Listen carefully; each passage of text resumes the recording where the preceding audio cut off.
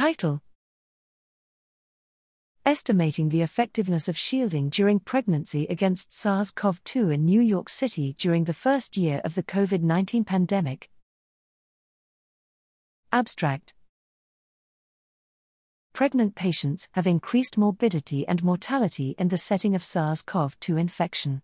The exposure of pregnant patients in New York City to SARS-CoV-2 is not well understood due to early lack of access to testing and the presence of asymptomatic COVID-19 infections.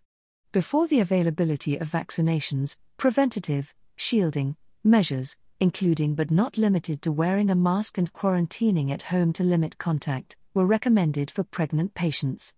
Using universal testing data from 2,196 patients who gave birth from April through December 2020 from one institution in New York City, and in comparison with infection data of the general population in New York City, we estimated the exposure and real-world effectiveness of shielding in pregnant patients.